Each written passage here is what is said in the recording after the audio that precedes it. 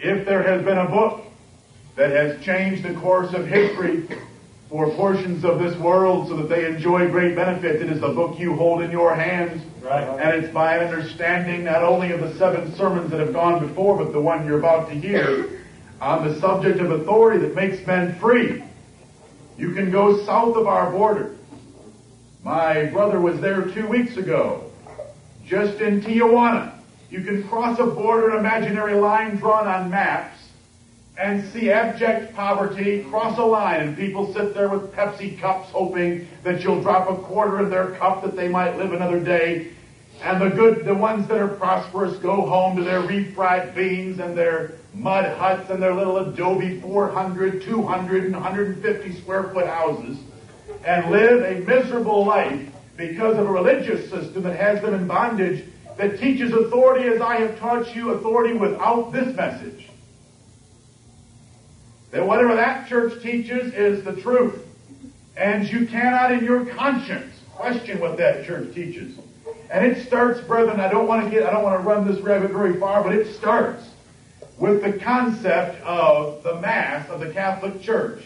When you can take 850 million people around this world and convince them that when they put a little wafer on their tongue and that wafer dissolves in their mouth and is transported to their stomach and then transported into the draft, as the Savior would say, when you can convince them that though their senses and their minds are telling them it is but a wafer, and you can convince them it's a God, you have people under bondage. Now that's a level of authority I have not taught in men teaching a doctrine like that and requiring people to believe it on pains of death or on pains of persecution against their own consciences in Holy Scripture. Right. God hasn't required you to believe things like that. Right. And it's the Word of God that makes men free. And this nation was based on the Word of God and men holding Scripture and men defending their ability to think and reason and men defending their conscience as convicted by God to be able to exercise that conscience in the worship of God. And this nation began without allowing Catholics freedom of religion. Right. Because there is no freedom in that religion. It brings nations into bondage. You go north of our border. Canada is relatively prosperous until you enter that province called Quebec. Then you meet with some French-speaking Canadians who are Roman Catholics, and you run into poverty like Mexico again. It is amazing. You go to Europe, and you see nations where the gospel has been preached rather freely, and you see prosperity.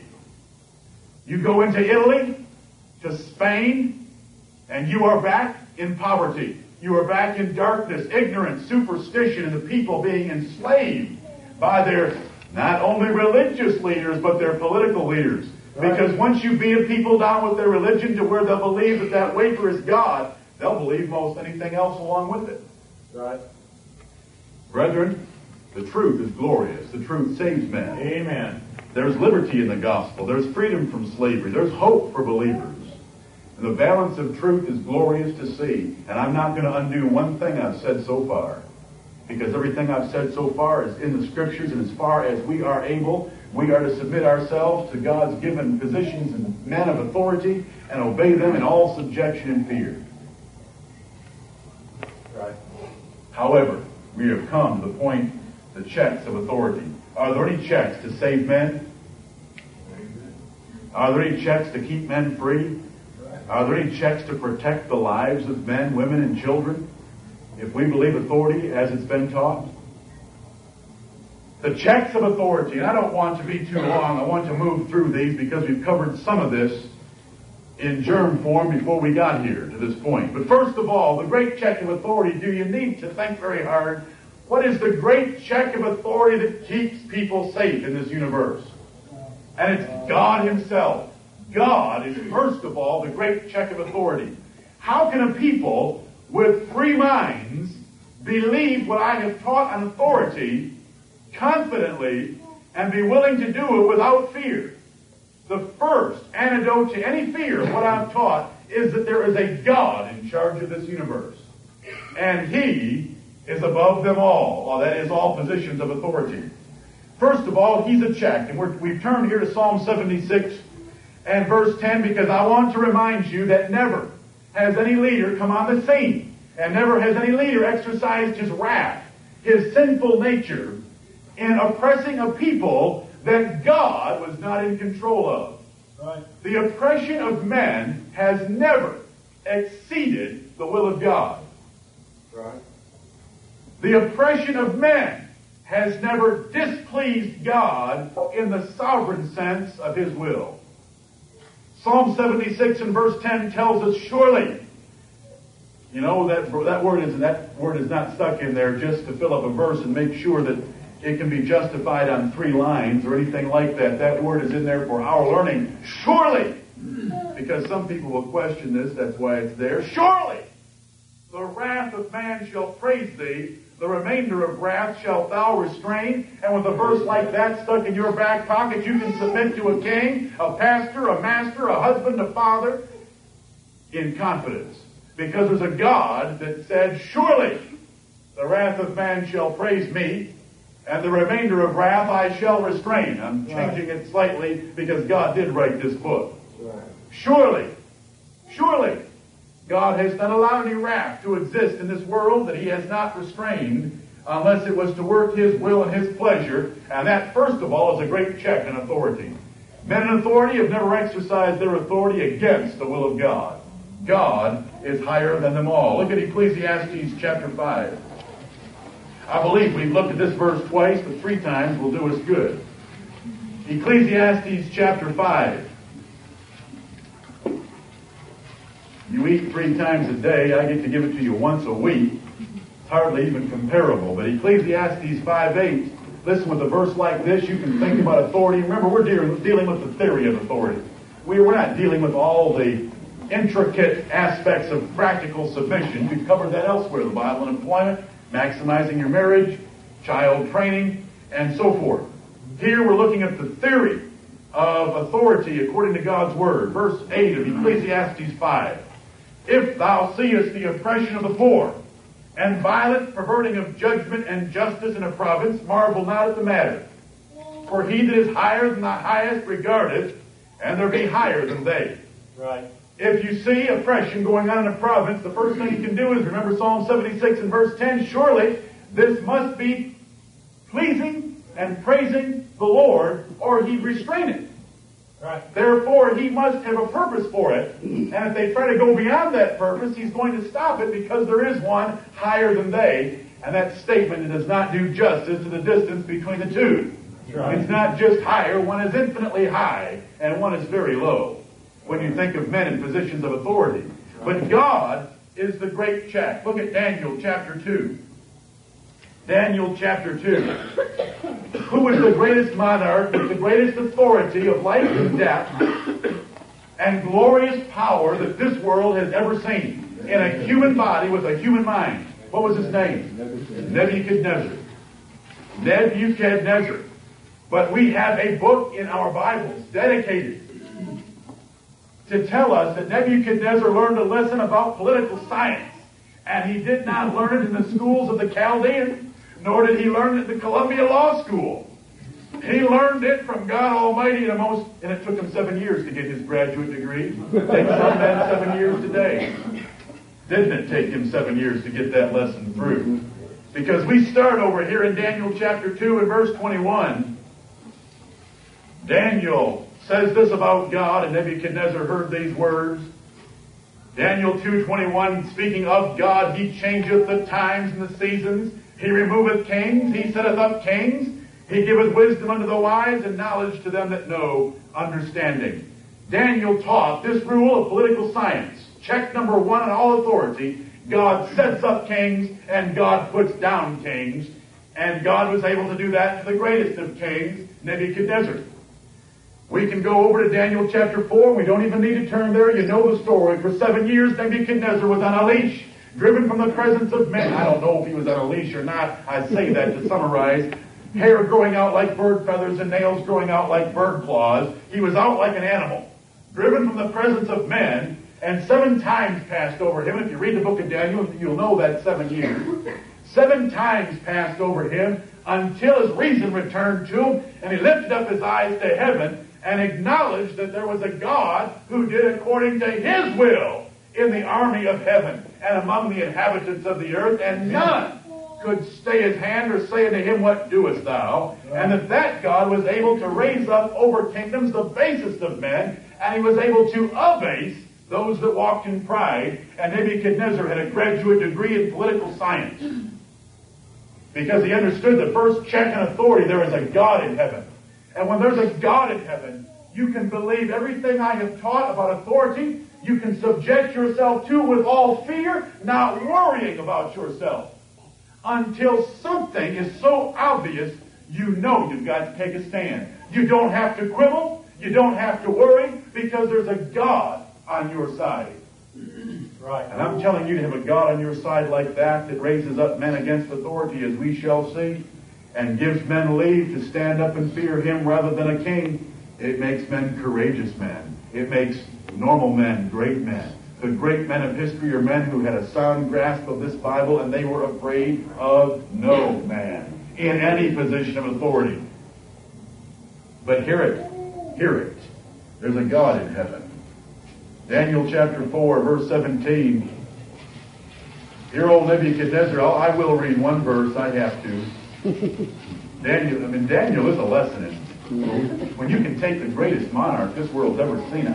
We don't even know what Nebuchadnezzar was like. We read some of the statements that just sound like a fable, to think of power of pulling down someone's house and setting up the timbers and just hanging them and turning it into a dunghill. And believe me, that wasn't a figure of speech. When he said heat that furnace up, it wasn't a figure of speech. When he said 7 times hotter, it wasn't a figure. They heated that thing up. So that the men who were used to throwing things into that fiery furnace got sucked up on the way. Right. That king had the power of life and death like a monarch we have never even imagined. Never even imagined. In Daniel 4 and verse 17, here's what God had to say about the king Nebuchadnezzar. This matter is by the decree of the watchers. You know, the Babylonian kings, the Persian kings, and so forth would say, Darius hath made the decree, let it be done with speed. Well, there's one being that makes decrees himself, and they're done with more speed, and they overrule all decrees of men. That's right. Daniel 4:17, this matter is by the decree of the watchers, and the demand by the word of thy holy ones, to the intent that the living may know that the Most High ruleth in the kingdom of men, and giveth it to whomsoever he will, and setteth up over it the basis of men. There's no pride in being Nebuchadnezzar, is there? Because God's able to set up over the Babylonian Empire the basis of men. Right. And God, listen, the matter of Daniel 4 is by the decree of the heavenly kingdom. And that is that the living might know that the Most High ruleth in the kingdom of men. There is no fear of earthly authority when you understand that the Most High rules. There is no monarch, pastor, master, husband, father that has done anything against a child, wife, members, or otherwise that God was not overseeing and had a glorious purpose in it. Never. Never. And this will become very important when you are thinking about who to put your trust in. The person in authority or the God that's over them. Right. First of all, God is a great check of authority by purposing and approving all that is ever done in authority, or it doesn't happen. It doesn't happen. Look at Revelation 13. Revelation 13. Let me give you one more verse on this point. First of all, is the great check of authority by the fact that no one gets into power, no one does anything in power without God having it as part of his purpose. Listen, there's decrees that are far higher than the decrees of the Persian Empire, and the decrees of the Persian Empire were a whole lot more firmer than the decrees of the United States of America. Revelation 13 and verse 7, this is talking about one of the beasts, a kingdom that would raise itself up against the Most High. Verse 7 of Revelation 13, and it was given unto him to make war with the saints and to overcome them. Now, I want to talk about oppression for just a minute. For 1,200 years, a beast, a kingdom in this world, raised itself up, and I'm rounding off when I say 1,200, raised itself up against the Lord Jesus Christ and made war against the saints of God and overcame them. Now, that's about as bad in the way of oppression as you can imagine. That is 1,000 260 years, and it's called war, and the saints were the victims, and the saints lost. That is papal Rome. That is the beast that came out of the wound, the deathly wound that pagan Rome received. And papal Rome revived upon her ashes and became the great enemy of Christ and his saints. In Revelation 13:7, and power was given him over all kindreds and tongues and nations, and that city of Rome ruled over the kings of the earth. But I want to ask you a question. This poor thing, in Revelation 13:7, this poor thing is receiving something in the passive voice. Someone else is doing the giving. Right. Someone else is doing the giving, and I ask you, who did the giving in Revelation 13:7? God himself. I give you right here from Scripture the worst case of oppression the world has ever seen, and God gave it. So anything you can pick up is going to be far less than this. You want to pick up the Holocaust of the Second World War, or Joseph Stalin, or Mao Zedong and Red China, whatever, it pales compared to 1,260 years of oppression and victory. God did it. And it was given to him to make war with the saints. He had the ability given to him by God. It was given to him to overcome them. And it was given him to have power over all kindreds, tongues, and nations. God likes to make his enemies great before he obliterates them. Right. Revelation 13:7. God is the check of authority, in that there has been the exercise of no authority in this universe that God has not been in such control of. It can be said in the greatest example of it, he gave them the power and he gave them the victory. Make war with the saints of God. I hope everyone hears that. If you read that verse, would it be easier for you to stand in the stake? Would you be able to stand in the stake? God had given them the victory to test the saints of God for 1,260 years and to win. You could give your life if you understood texts like this, and this is why the book of Revelation was given, to confirm men in their faith that were going to have to give their lives when they were going to see the saints of God overcome by this great enemy that rose out of the destruction of pagan Rome in about 300 or 400 A.D. God is also the check of authority in the fact that he delivers and hears the afflicted and the oppressed. Do I need to turn you to Exodus 1, 2, 3, and so on, where God heard the cries of the Israelites as they were under hard bondage by their Egyptian taskmasters, and God said, their cry has come up to me into heaven. God hears the cry of those under authority where they're being oppressed, and he delivers them. We've looked at verses like this already, but let's look at a couple more. Look at the book of Judges. The book of Judges, chapter 2. Judges. What does the book of Judges tell us about? This is not a deep question. Tells us about the judges of Israel. How long were there judges over Israel? According to Acts 13. 450 years. So we've got 450 years here of God raising up judges. Do you think Samson was off at school someplace and heard some sermon preached, and he thought he got a call to the judge field? And instead of the mission field, he got a call to the judge field? Listen, God raised up Samson before he was even conceived. And he's just one of the judges, and he raised up other men just like him, and God does this. Look at Judges 2, verse 18. How is God a check and authority? Because God raises up deliverers for those that are oppressed. Judges 2:18. And when the Lord raised them up judges, then the Lord was with the judge, and delivered them out of the hand of their enemies all the days of the judge. For it repented the Lord because of their groanings, by reason of them that oppressed them and vexed them. Let's follow that verse. The Israelites were bad. God judged them by bringing them under the authority of a usurping foreign power. Under that foreign usurping power, they cried out by reason of their affliction. They had been bad and they were getting what they deserved. God still saw the oppression of men taking advantage of his children that were simply being chastened by him. And so he would raise up a judge, and all the days of the life of that judge, he would deliver them from their enemies. Now that is a God that is taking disobedient children who were crying out by reason of the oppression of their enemies and delivering them. And what would happen as soon as the judge would die? I mean, was there real revival in Israel in the book of Judges? What would happen as soon as he died? They'd go a-whoring right after their false gods again, and they'd be brought back under some other foreign power. But I want to tell you something. There's a check on authority, and it's Almighty God looking down and seeing the oppression of His people.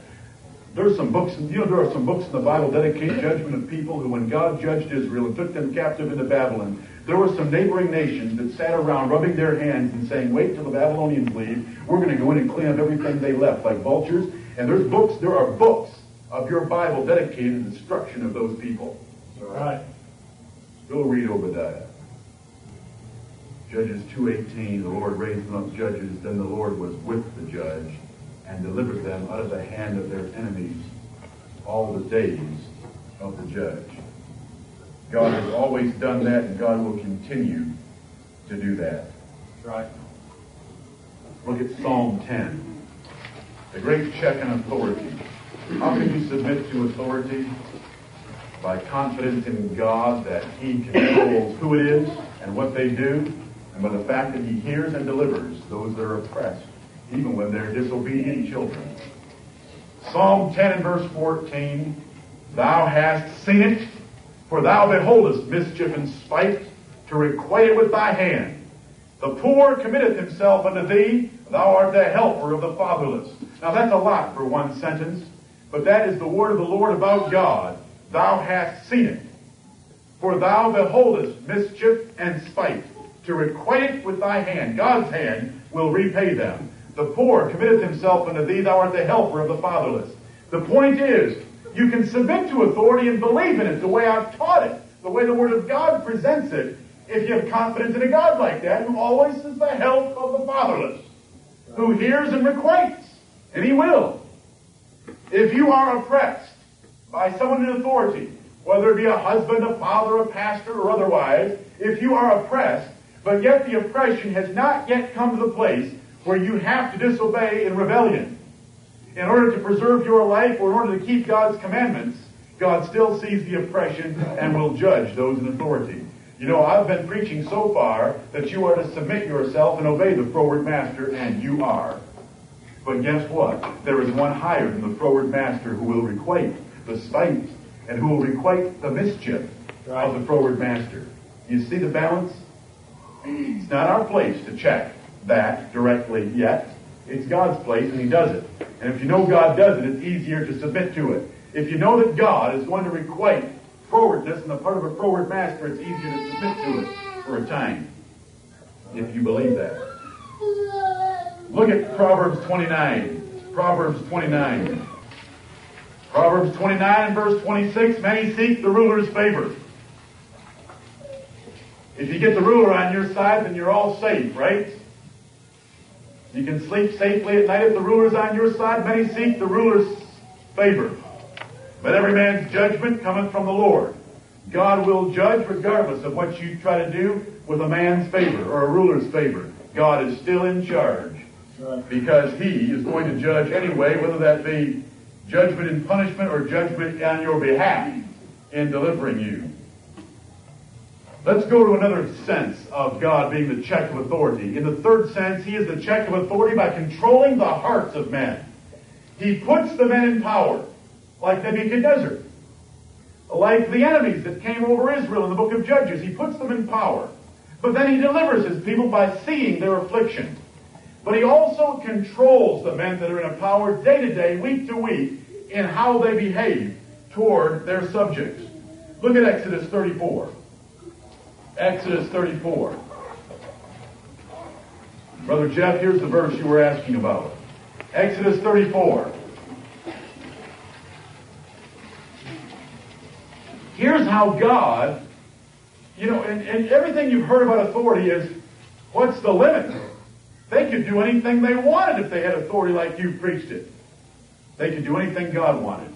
Right. Is point number one. God is the great check on authority. Exodus 34 and verse 23. Thrice in the year shall all your men children appear before the Lord God, the God of Israel. Now think about that. There were places that God had chosen where He wanted to be worshipped every year in Israel. And 3 times a year, all the men, including the men children, all the men had to assemble at these places to worship God, leaving their families. What does God say? Verse 24, For I will cast out the nations before thee, and enlarge thy borders. Neither shall any man desire thy land, when thou shalt go up to appear before the Lord thy God thrice in the year. I don't care how great the king was that bordered Israel. I don't care how ambitious he was. God can simply say it's time for them to worship me, and that king wasn't even going to want it. He'd rather be off wild boar hunting, or bass fishing, or something else. And he wouldn't want to touch the lands of Israel. Look at that. God controlling the hearts of wicked, pagan, enemy kings of Israel, who could witness all the men disappeared. All the men. Now, what would you do if you were king? You'd say, let's go. Let's go. But they didn't. God took away their desire. God is the great check of authority. You think about what I'm talking about, taking away the depravity of an unregenerate heart. Not taking it away so that they worshipped and feared God, but taking away the desire or the ability to fulfill that desire. Right. They just want to stay at home. Just wanted to stay at home. And would provide a nice buffer zone for all the ladies that were still at their homes. And didn't even take advantage of that. He's the great check by moving rulers' hearts. Do I need to turn you to Ezra chapter 1 where Cyrus said, The Lord God hath charged me that I should build him an house. You want to talk about moving a king's heart? Cyrus, king of Persia. He whipped the Babylonian Empire. And he said, The Lord God hath charged me to build him a house. Now therefore, all of you Jews that want to go back to Israel and build the temple in Jerusalem and restore that city and build up the wall, go. And it'll be paid for the king's tribute on the other side of the river. Now you want to talk about moving a king's heart? How long were the people of God in Babylon? How long? 70 years. Were they there one day longer than God wanted them to be there? Did they deserve to be there for 70 years? Did God help them have a decent time of punishment for 70 years? What did He tell them? Marry, plant vineyards, live in houses, pray for the peace of the place so you can have peace while you're there. And 70 years later, He took them out with a decree coming down from the highest authority. God hath charged me to build him a house. I love that so much. Now, we can't take time to run through Isaiah 44 and 45 again, but read those verses. Read those verses about how God called Cyrus his servant. Why, I'm going to hold him by the hand and lead him through dark places and open the treasures of Babylon for him. And they're going to leave open the bronze gates and he'll walk into the city without a fight while Belteshazzar's in there lifting his golden chalice in blasphemy against the God of Israel. The city was taken without hardly any effort. What a story. Can God move the hearts of men? That's a great check on authority. Queen Esther, she did something that wasn't lawful. What was it? She went to the king without a request. The king didn't want to see anybody unless he asked for you. You don't even know how to think that way. Isn't that rude? Would you tell him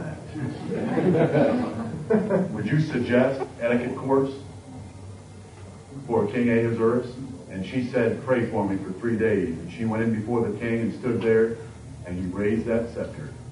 Who moved the heart of that king? Before we get to that point, she went in and saw the king on a night where she did have his request.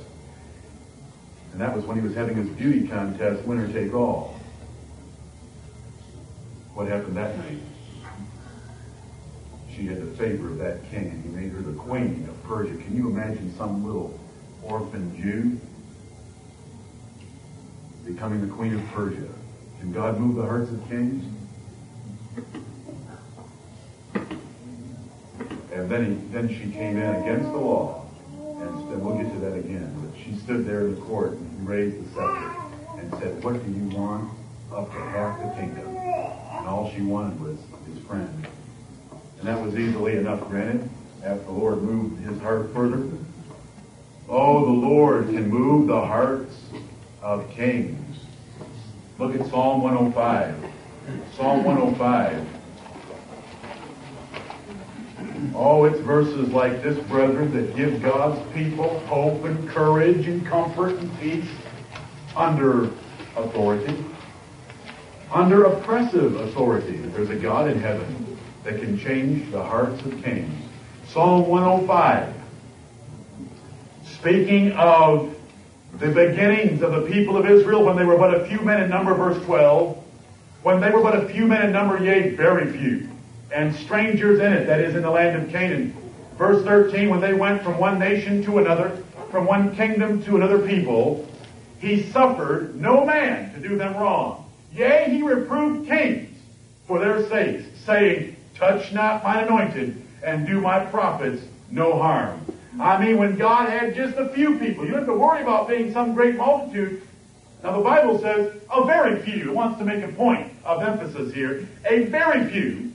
When they were traveling through Canaan, God rebuked kings for their sakes, and touch not mine anointed. God can say that again. God can say that to you under me as your pastor. God can say it to you under some oppressive husband. God can say it to children under a father. God can say it to you if you've got a boss that is forward and uses spite and mischief against you. Don't forget it. He sees and he will requite. Listen, there's comfort in that. There is comfort in that to go ahead and serve your best, even to a froward master, realizing I'm not going to worry about the matter. Like Solomon said, I'm going to see violent perverting of justice in a province and not worry about it, because there's one higher than they. Right. And God can move the hearts of those men. We all know the verse, right? Proverbs 21:1. The king's heart is in the hand of the Lord as the rivers of water. He turneth it whithersoever he will. He turneth it whithersoever he will. They can have a cabinet meeting in Washington, D.C., and I give them no disrespect. But if we have a prayer meeting, and there are some righteous men here that with fervency beseech the God of heaven, we can accomplish more for the future prosperity of this nation than a cabinet meeting in Washington. Right. Because the king's heart is in the hand of the Lord. And they're not talking about it being there when they meet. And if we are, we've got a big advantage.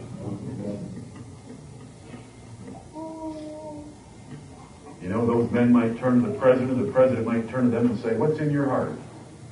See, we're operating at a level far higher than that. That's right. We're operating at the level of a God who can put in their hearts what they say. That's right.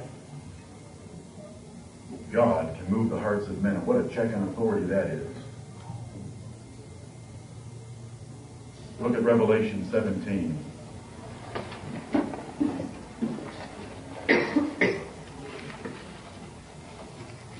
I can sense that somebody's pulse is quickening. We're turning to the forbidden book. Revelation 17.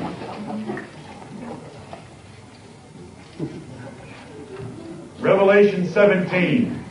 Dealing with the same subject as chapter 13, and that is a great beast. And don't envision some animal in your mind. Envision a kingdom. Beast and prophecy are kingdoms. So envision a kingdom that God would raise up. Verse 14, that would make war with the Lamb, and the Lamb would overcome them eventually, and so forth. We've already looked at that kingdom. But I want you to see something about in verse 17. There are 10 horns on this beast that represent 10 minor kingdoms and 10 kings, which are the 10 common market nations of Europe as we understand them today, which are the results, the fragments of the Roman Empire when it fell apart under its pagan rulers. The Roman Empire fell apart into 10 smaller kingdoms. But then an 11th horn grew out of that beast that appeared to be dead, combining Revelation and Daniel, and a little horn came up and took control of those other 10. So that at the end of chapter 17, we can read that city of Rome reigns over the kings of the earth. Because those of you who've read even a little bit of history have read how the kings of Europe had to come and be crowned by the Pope of Rome. But look at verse 17. Speaking of those 10 kingdoms and their kings, God hath put in their hearts to fulfill his will and to agree and give their kingdom unto the beast until the words of God shall be fulfilled. The Pope of Rome has never really killed that many saints. The Pope of Rome used the civil authority of the kings that were under him to kill the saints. You know, the Pope didn't ever want to get his hands dirty, so he used the civil authority. But how did he get control of that civil authority? I ask you, how did he get control of it? Is it because the Pope had power from the devil that transcended the power of God and the saints of God and the prayers of God? Or is it because of Revelation 17:17 that says, I put it in their hearts. I wanted Europe under one ruler, papal Rome, until the words of God shall be fulfilled. For God has put in their hearts to fulfill His will and to agree and give their kingdom unto the beast. Have you ever read anything about the power of the Vatican? Militarily? Militarily. It never had any. Then why would nations subject themselves to it? Oh, listen. If they would have marched on the Vatican, what's he going to do? Throw the cardinals at them? You say, but there were 9 other kings that would have fought for the Pope. Yes, there were. And that's why there wasn't an attempt to try to make war very often, because God put in all of their hearts to fulfill His will and to give their kingdom to the beast. Right. What man that was a king would get down on his hands and knees with a Pope crown him with his feet? Would you do it? What caused them to do that? Revelation 17:17. And listen, if we had been living in some cave in the Alps and we had a scrap of Revelation, they had those verses on there, sure would help. Right. Wouldn't it? People wonder, what's the book of Revelation for? For 1,200 years specifically, people have used this book to give them faith. Amen. And do you know why it's hard to preach out of this book? Because we don't know history well enough and we are removed from the action. God said He gave prophecy so that when it occurs, we would know that God told about it in advance. And you know, we are so far removed that to go back and find the events that fulfill this book are difficult for us. That is why your pulse is quickening to no avail. I can help you in some sections of this book, but there are sections that are still difficult, and I want to give you something as specific as I can. There are some sections that are relatively easy. 12, 13, 17, 18 are all rather easy to look at and see that kingdom fulfillment in papal Rome. But the people that lived then would have understood it. They were living in the midst of it. Just like it's hard for us to take the book of Daniel and put specific events on all that's recorded there, although we know it's past, because the Lord told us it refers to those 4 kingdoms that have already come and gone. We're so far removed. My point is this. God is a check on authority. And how's He a check? He controls the hearts of kings. I don't care how wicked they are. They're giving their kingdom to the beast. He put it in their hearts. You know, anybody who wants to throw up arguments against the sovereignty of God and His predestinating decrees that govern the thoughts and intents and wickedness of men, take on a few of these verses and swallow them and give them back to me in any other way than I've given them to you. Right. This is the word of the Lord. He hath put in their hearts to fulfill His will, and if you want to talk about a wicked deed, it's subjecting their kingdoms to the Pope of Rome. He hath put in their hearts to fulfill His will. All the while, His will was, thou shalt not worship the beast. A predestinating sovereign will of God and a revealed will of God that should have been obeyed. Right. Just like thou shalt not kill, and it was His will and pleasure that the Roman soldiers and the Jews bruised the Lord Jesus Christ. And it is the sovereignty of God, brethren, that makes men great. It is the sovereignty of God that makes men great. You want to see weak men?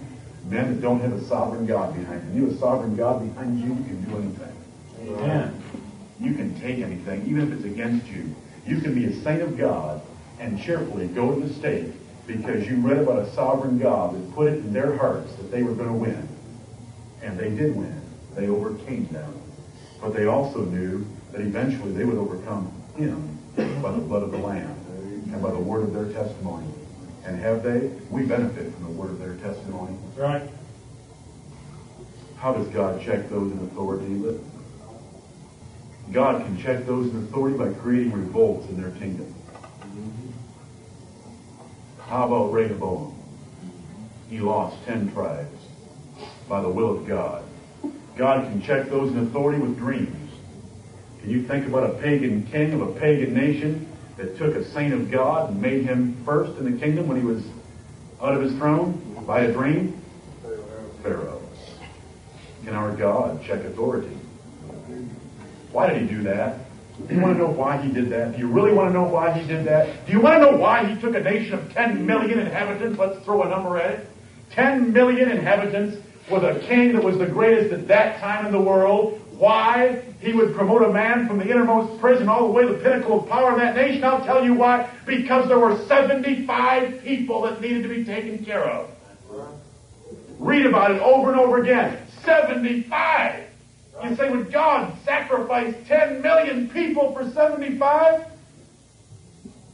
If once in a while, in their pitifully weak and sinful efforts, they staggered out of their homes and erected an altar to the Most High God and begged Him for deliverance. That's about the way they lived. Right. You want to read about the life of Jacob and his sons? The wickedness, selling brothers, incest with their father's concubines, murdering a city after coveting with that city, not to do any harm. Read about those boys. But you know what they did once in a while? I'm telling you, there's comfort in Scripture. Once in a while, they made it out to an altar that they reared up to the God of heaven and said, help us. And 75 people were taken down into Egypt and placed in the very best property in Egypt where they could be preserved during a famine. Right. If you ever think that because our church isn't big enough, our prayers can't get anywhere, remember 75. Remember 75. We have 69 members. There are 6 more here.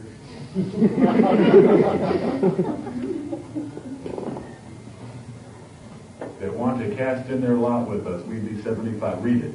Now in some places it says 70, but I wanted to use the larger number. 75 souls. That is glorious. And you know Joseph. Was Joseph taken advantage of by some who believed in might makes right? Follow me. Have you ever heard that statement, might makes right? Well, who was stronger than Joseph one day when he went out to visit his brethren in the field? His brothers. They sold him. Was he taken advantage of by his master's wife? Yes. What did he say of all that later? God intended it for good. Right. God intended it for good. If you lose sight of what I'm saying right now, we'll end up in Jim Jones's camp. But if you keep what I'm telling you right now, we'll never get near it. We'll never get near it. There is a God that delivers men, even when there is oppression. Did Joseph try anything against Potiphar's wife? Against Potiphar? Did Joseph try anything? He submitted. He submitted, and the Lord was with him. And the Lord raised him up as high as you could get. With the wrong last name, that is. I mean, he couldn't become Pharaoh, but he was first in the kingdom when Pharaoh was in his throne. God's able to do that.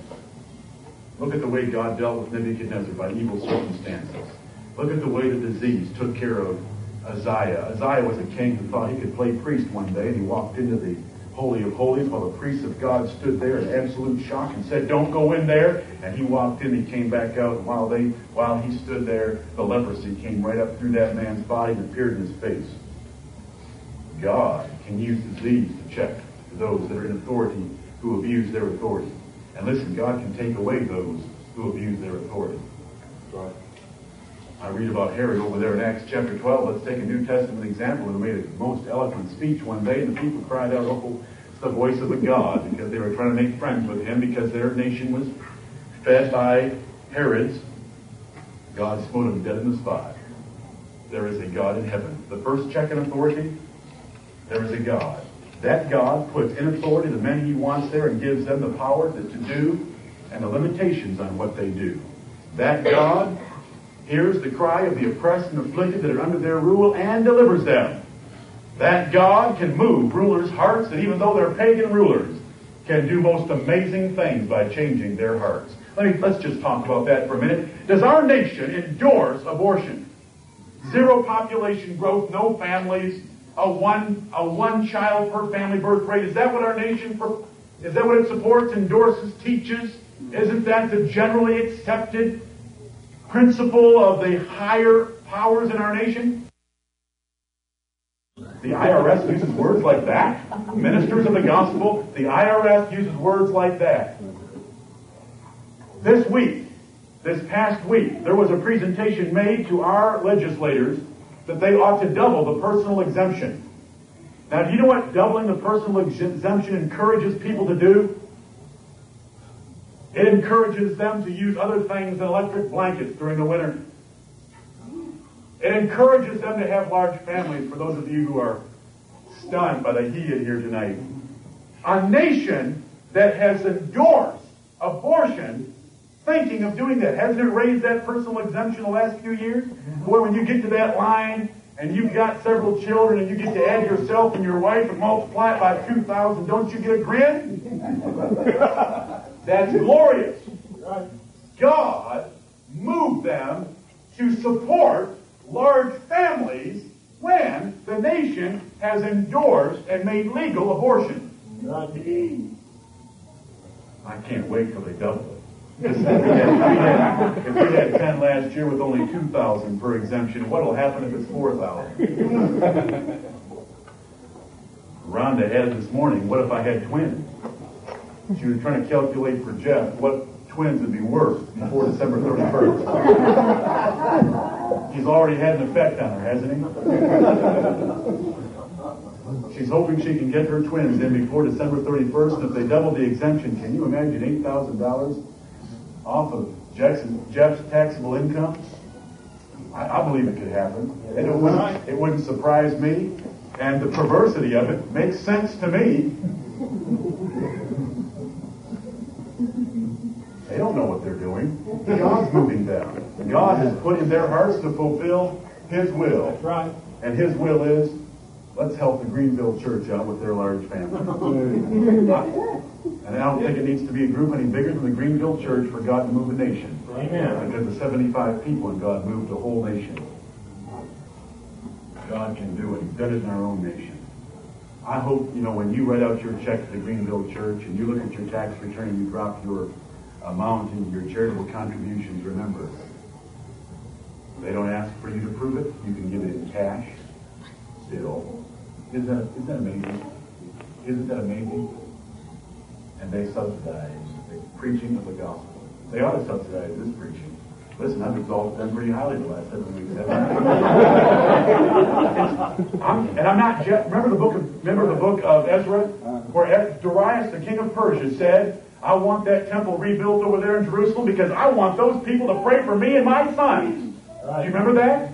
That is not a vain effort on the part of governments to support those that have the true religion. Right. And I wasn't jesting when I said that, because I remember what Darius said, and I don't blame him one bit. I want that temple rebuilt because I want somebody on their knees praying for me and my sons. And that is specifically why he said he wanted that built with haste. And why you people who are objecting against it, you pay for it. That's a glorious story. God is a check on authority. Do you know what I've just told you in the last few minutes? I have told you what makes normal men great men, and weak men brave men, by having a confidence in a God that will deliver them. You can wander about Canaan with a small band of people and trust that God will rebuke kings for your sake, saying, don't you dare touch my anointed. I mean, poor Abraham lost Sarah one night, didn't he? You know where I imagine she spent that night? Now, I know it doesn't say that, but you know why I conclude that? She spent that night in bed with him, but he didn't touch her. Now, why would the Lord have said, I kept you from touching her unless she was close enough to touch? I mean, it doesn't say that, but I want to point out one thing. Abraham spent one night without his wife. That's when he rebuked the king for the sake of Abraham, simply for the sake of Abraham's marriage. Isn't that glorious? That's the God we worship. Therefore, that is check number one. Therefore, check number two is prayer. That ought to make sense, shouldn't it? Right. Check number two is prayer. Look at 1 Timothy chapter 2. 1 Timothy chapter 2. Check on authority. And most of the examples I've given you are kings, but if we use a king, an argument, a rule of reasoning, is arguing from the greater to the lesser. If something is true of a greater situation, then it has to be true of a lesser situation. The Bible argues that way a number of times. For instance, let me argue from the lesser to the greater, since my weak mind is all I can think of right now. Jesus said that not a sparrow could fall to the ground without his heavenly Father.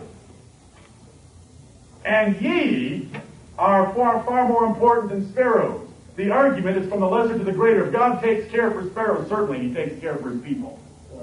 Therefore, if I can establish points of authority relative to kings that are the greatest position of authority in this world, surely that applies to the positions of authority below them, like husbands, fathers, pastors, and masters. Right. Prayer. Look at 1 Timothy chapter 2. 1 Timothy. 1 Timothy. 1 Timothy. This is some of the first instruction Paul gave Timothy on what he ought to give churches. And then he says in the first verse of chapter 2, I exhort therefore that first of all, supplications, prayers, intercessions, and giving of thanks be made for all men, for kings, and for all that are in authority, that we may lead a quiet and peaceable life in all godliness and honesty. Somebody will say, the way you preached for 7 weeks, why, I don't know how anybody could ever have a quiet and peaceable life.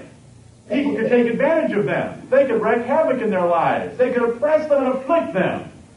We're to pray to the God of heaven, who rules in this world. I exhort therefore that first of all, we pray for kings and for all that are in authority, that we may lead a quiet and peaceable life in all godliness and honesty. You will find very little about marching on Rome.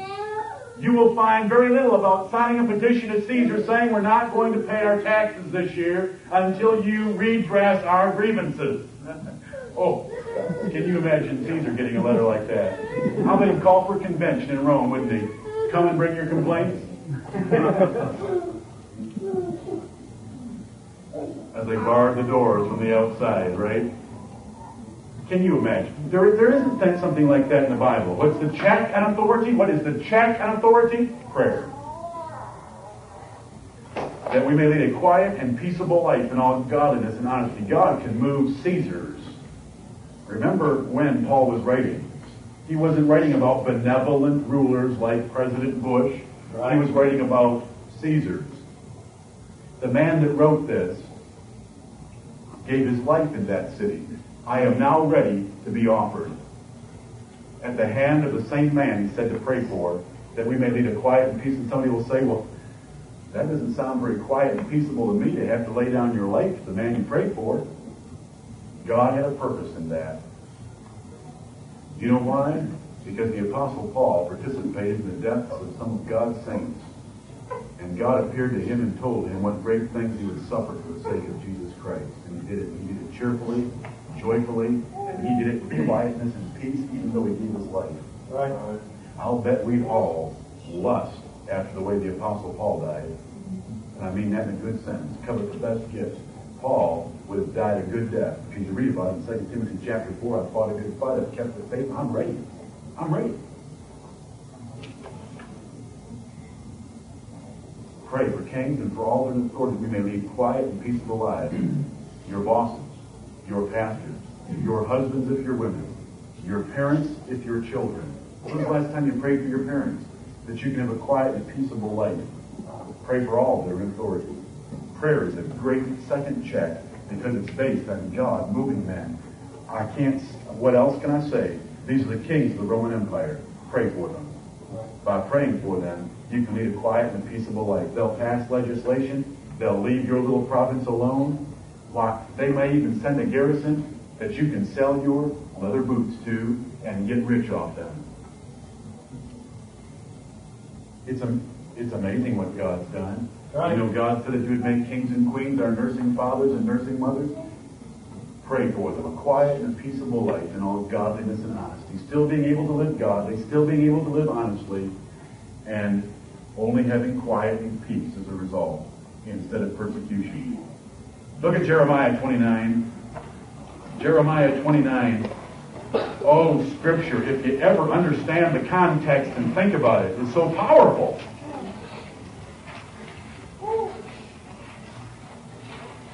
If they had a hope for influencing government, praying about a pagan Roman government, should we have hope? More hope. We ought to have more. Our national leaders have just acknowledged God before and after a victory in battle. Right. You can question all you want. There's a God in heaven that knows their hearts, and you do not. At least they opened their lips and said a name, when so many in our nation would not even have that name ever said, and wipe it off our coins and our money and out of the Pledge of Allegiance and everything. Amen. They still said it. They opened their lips, and with their glory they said the name of our God. Jeremiah 29, look at this example. I know we've read this before, but listen.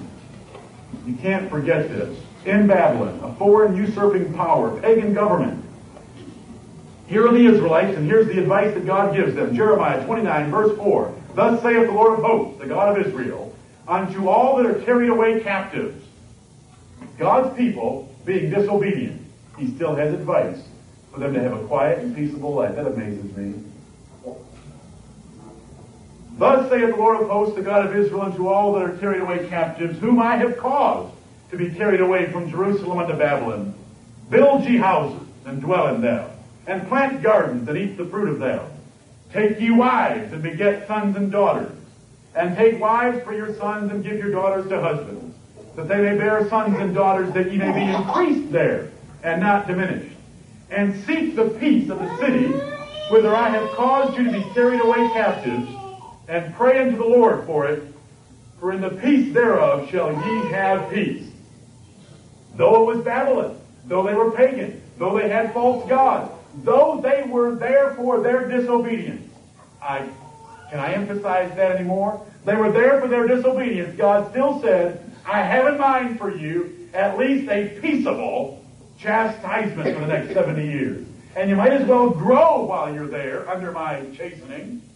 And you might as well enjoy some vineyards and houses, but pray for the peace of that place, because in the peace of Babylon you'll have peace. For 70 years they had peace. Who was going to take on the nation of Babylon? The queen that said, I shall sit forever? No one, until the 70 years were expired. And then Cyrus came along. And was that a battle that would have destroyed the lives of many saints? He walked into the city and took it while they had a drunken feast. And that night was Belteshazzar slain. Amazing. Amazing. Have that city overthrown without bloodshed or very little? Pray for the peace. Pray for the peace of the city where you've been carried captive, and in her peace you'll have peace.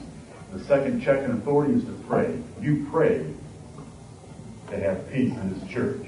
You pray to have a wise and understanding pastor. You pray for your masters at work, and God will bless you. You pray for peace on the job, and God will bless you. I've already referred to the next reference I want to look at in Ezra 6, where Darius said, I want that temple rebuilt so that you may pray for me and my sons. Look at Nehemiah chapter 2. Nehemiah chapter 2. I'm glad I no longer use a lapel mic. The things I say when I look at my clock. I don't mean that in any bad way. It's just, like, oh boy, this is pitiful. I look at everything I wanted to cover and how little we covered, but I hope you've been encouraged in your heart that we believe in a God that has delivered people. And no matter how much we submit ourselves to authorities, there's a God that put them there, that moves them, and that delivers the afflicted under their reign. In Nehemiah chapter 2, we're dealing with the second check of authority. That is prayer. Nehemiah 2. Nehemiah was the cup's king bearer. He was the king's cup bearer. That is, when Paul said he had an earthen vessel, what do you call mine? I hate it when I have to go home and hear it from my children.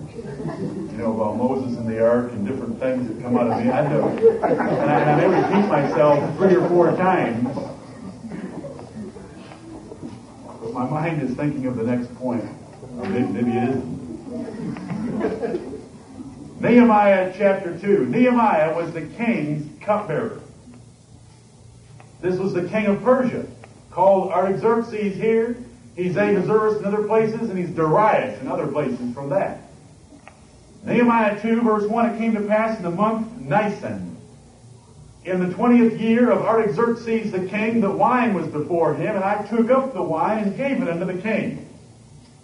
Now I had not been before time sad in his presence. Wherefore the king said unto me, Why is thy countenance sad, seeing thou art not sick? This is nothing else but sorrow of heart. Then I was very sore afraid. Do you understand why he was very sore afraid? You didn't come in there just because you were in a depression and be sad before the king.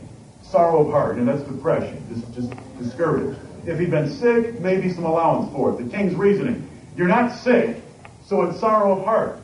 Now, how in the world can you have sorrow of heart serving me? King has that right. Husbands have that right. Fathers ought to exercise that right. You shouldn't have your children take the trash out to the street with a grimace on their face. They ought to take it out cheerfully. And when you ask them to come across the yard to get something from you, they ought to run. They ought not to just shuffle. There's nothing wrong with that. There's something about an attitude and a spirit that if you go after it, you'll check a lot of problems in the bud before they're actually flagrant rebellion. These kings, they weren't going to have somebody in their presence that showed something by spirit that there was something wrong inside.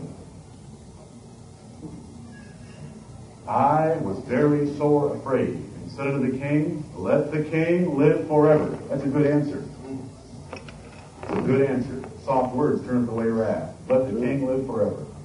There's so much on it. There's so much wisdom in just watching exchanges like this. Why should not my countenance be sad when the city, the place of my father's sepulchres, lieth waste, and the gates thereof are consumed with fire? Then the king said unto me, For what dost thou make request? You have King Artaxerxes on a throne, and you have a cupbearer standing before him. And you have an exchange going on that involves the life and death of the cupbearer and the future of a nation. And a verbal conversation is going on, and we have a glorious sentence in the last part of verse 4, don't we? Do you think he did this out loud? He just offered up something inside as he approached this king. This king had just said, For what dost thou make request? So I prayed to the God of heaven. You know, there are some statements, I don't know what else to say. So I prayed to the God of heaven. And I said unto the kings, look at the combination. When you go to the polls, pray to the God of heaven. Cast your vote. And I said unto the king, If it please the king, and if thy servant have found favor in thy sight, that thou wouldest send me unto Judah, unto the city of my father's sepulchres, that I may build it. And the king said unto me, the queen also sitting by him, and you guess who that was, For how long shall thy journey be, and when wilt thou return? So it pleased the king to send me, and I set him a time. You want to talk about a quick answer to prayer? I bet that was a real long prayer, though, wasn't it? So I prayed to the God of heaven. This doesn't say, so I prayed to God. So I prayed to the God of heaven, who doeth according to his will in the army of heaven among the inhabitants of the earth. And the king said, How long do you want? You want a leave of absence? How long? And he set the time, and he went. These are men that prayed. This is the second check on authority. Look at Hebrews 13. Hebrews 13, with this verse, we'll close for this evening.